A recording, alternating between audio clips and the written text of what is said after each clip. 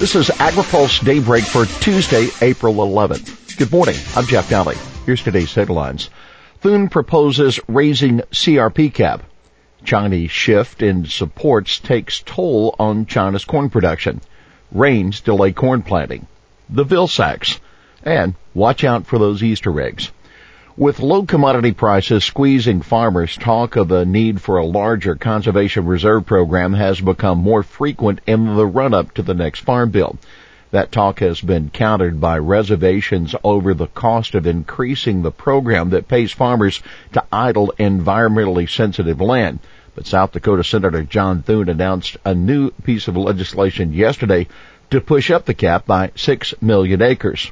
Thune, a Republican and member of the Senate Agriculture Committee, said in a statement, CRP is a popular program in South Dakota, but due to expiring contracts, the state is expected to lose 57% of its existing CRP acres over the years covered by the 2018 Farm Bill.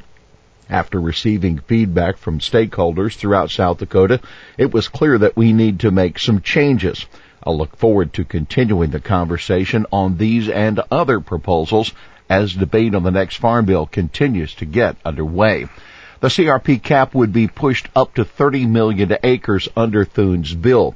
That's up from the 24 million acre limit that's in place now, but the new proposal wouldn't reach the pre-2014 Farm Bill level.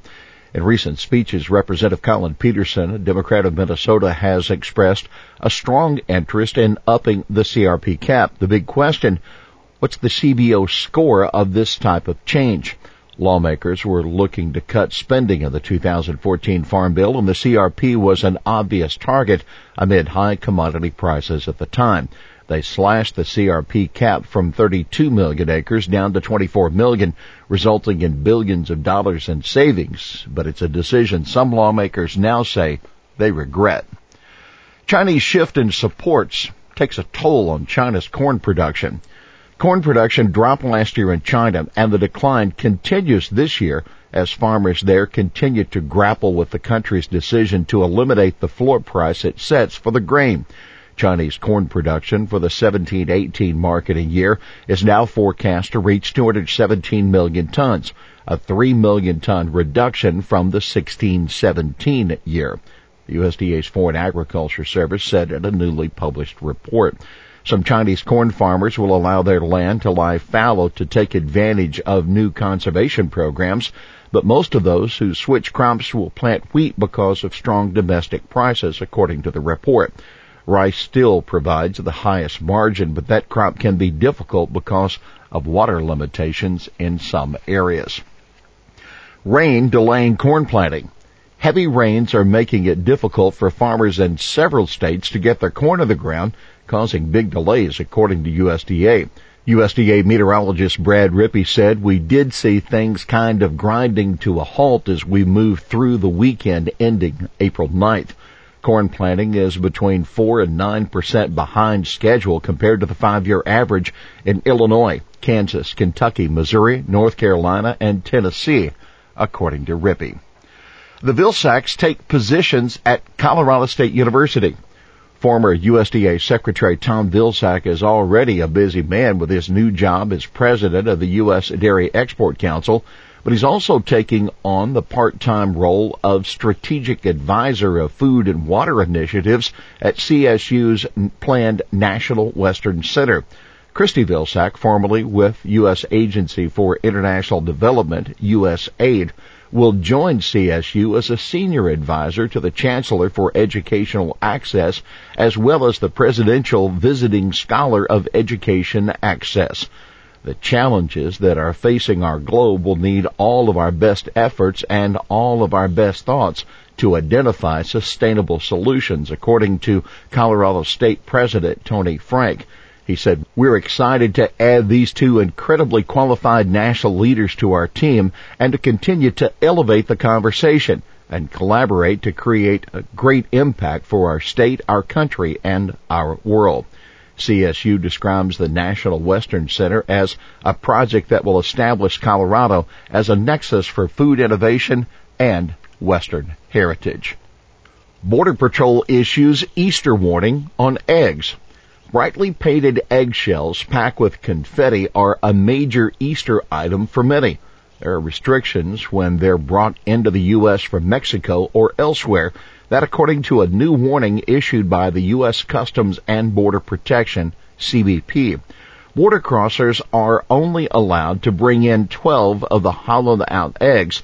That according to the agency that spends much of its time arresting narcotic smugglers, and they must be dry and free of any egg residue. That's a precaution against spreading Newcastle disease and highly pathogenic avian influenza, HPAI, which are serious threats to the U.S. poultry industry. Report: U.S. aid can improve oversight of food aid. The Government Accountability Office, GAO, is recommending that the U.S. Agency for International Development conduct financial reviews and collect monitoring data in order to ensure that food aid funding is spent wisely. USAID has awarded about $1.4 billion annually for international food assistance projects under Title II of the Food for Peace Act, according to the GAO. The 2014 Farm Bill increased the percentage U.S. aid can use to implement the program from 13 to 20%. It also expanded the eligible uses of these funds, creating potential oversight challenges, GAO said in a report released yesterday. The funding has traditionally been used to provide U.S. purchased commodities to food insecure beneficiaries overseas. USAID agreed with the recommendations. USDA prepares to begin scheduling appearances for Purdue. One of the major duties of a USDA secretary is to appear at events and actually talk to constituents. That's why the department is working on how to take requests for speeches by Sonny Perdue, President Donald Trump's nominee to lead the USDA, ahead of his scheduled confirmation vote on April 24th.